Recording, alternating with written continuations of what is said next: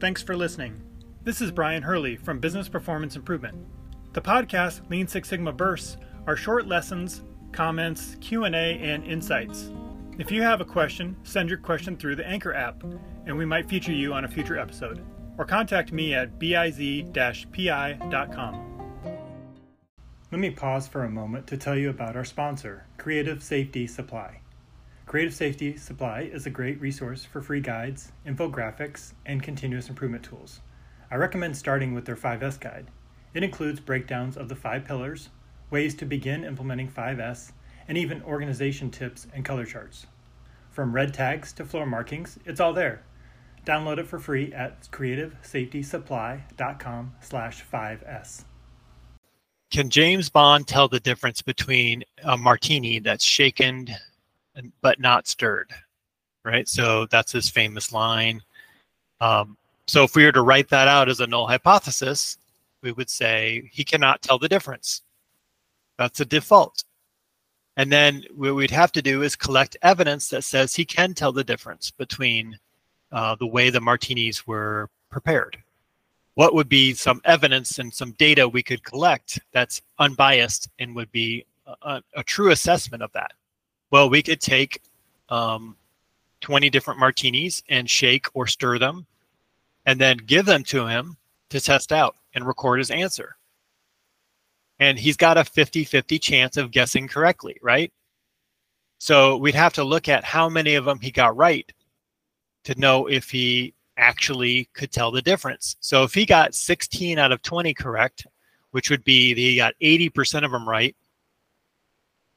the chance of him guessing correctly 16 out of 20 is only like less than 1%, 0.6% chance.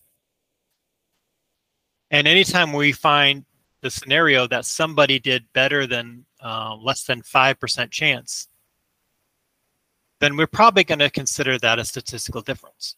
So in that case, if he got 16 out of 20 correct, even though he didn't get 100% correct, it would say that he has the ability to test better than chance.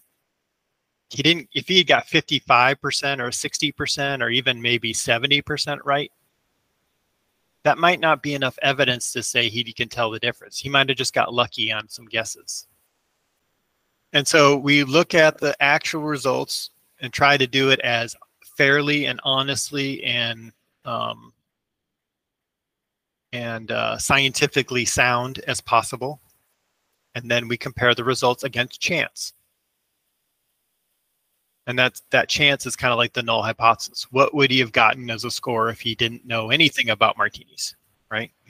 I would have got 50% chance right on average, right? I've got a 50-50 chance if I'm just picking between 2 options.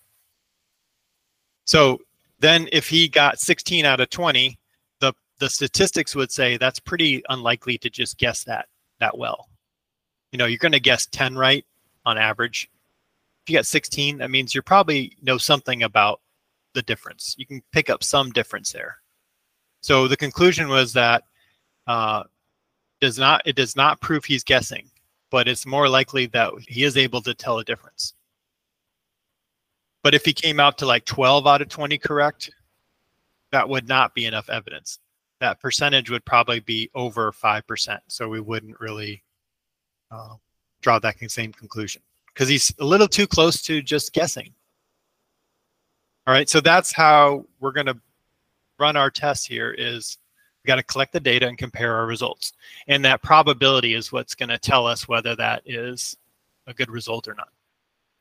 Lean6sigmadefinition.com has a list of glossary items about popular process improvement terms, along with a history of Lean and Six Sigma methods, and key influencers like Dr. Edward Stemming, Henry Ford, Taiichi Ohno, Shigeo Shingo, and many more. You can also learn how to access affordable Lean and Six Sigma training and certification. Visit Lean6sigmadefinition.com.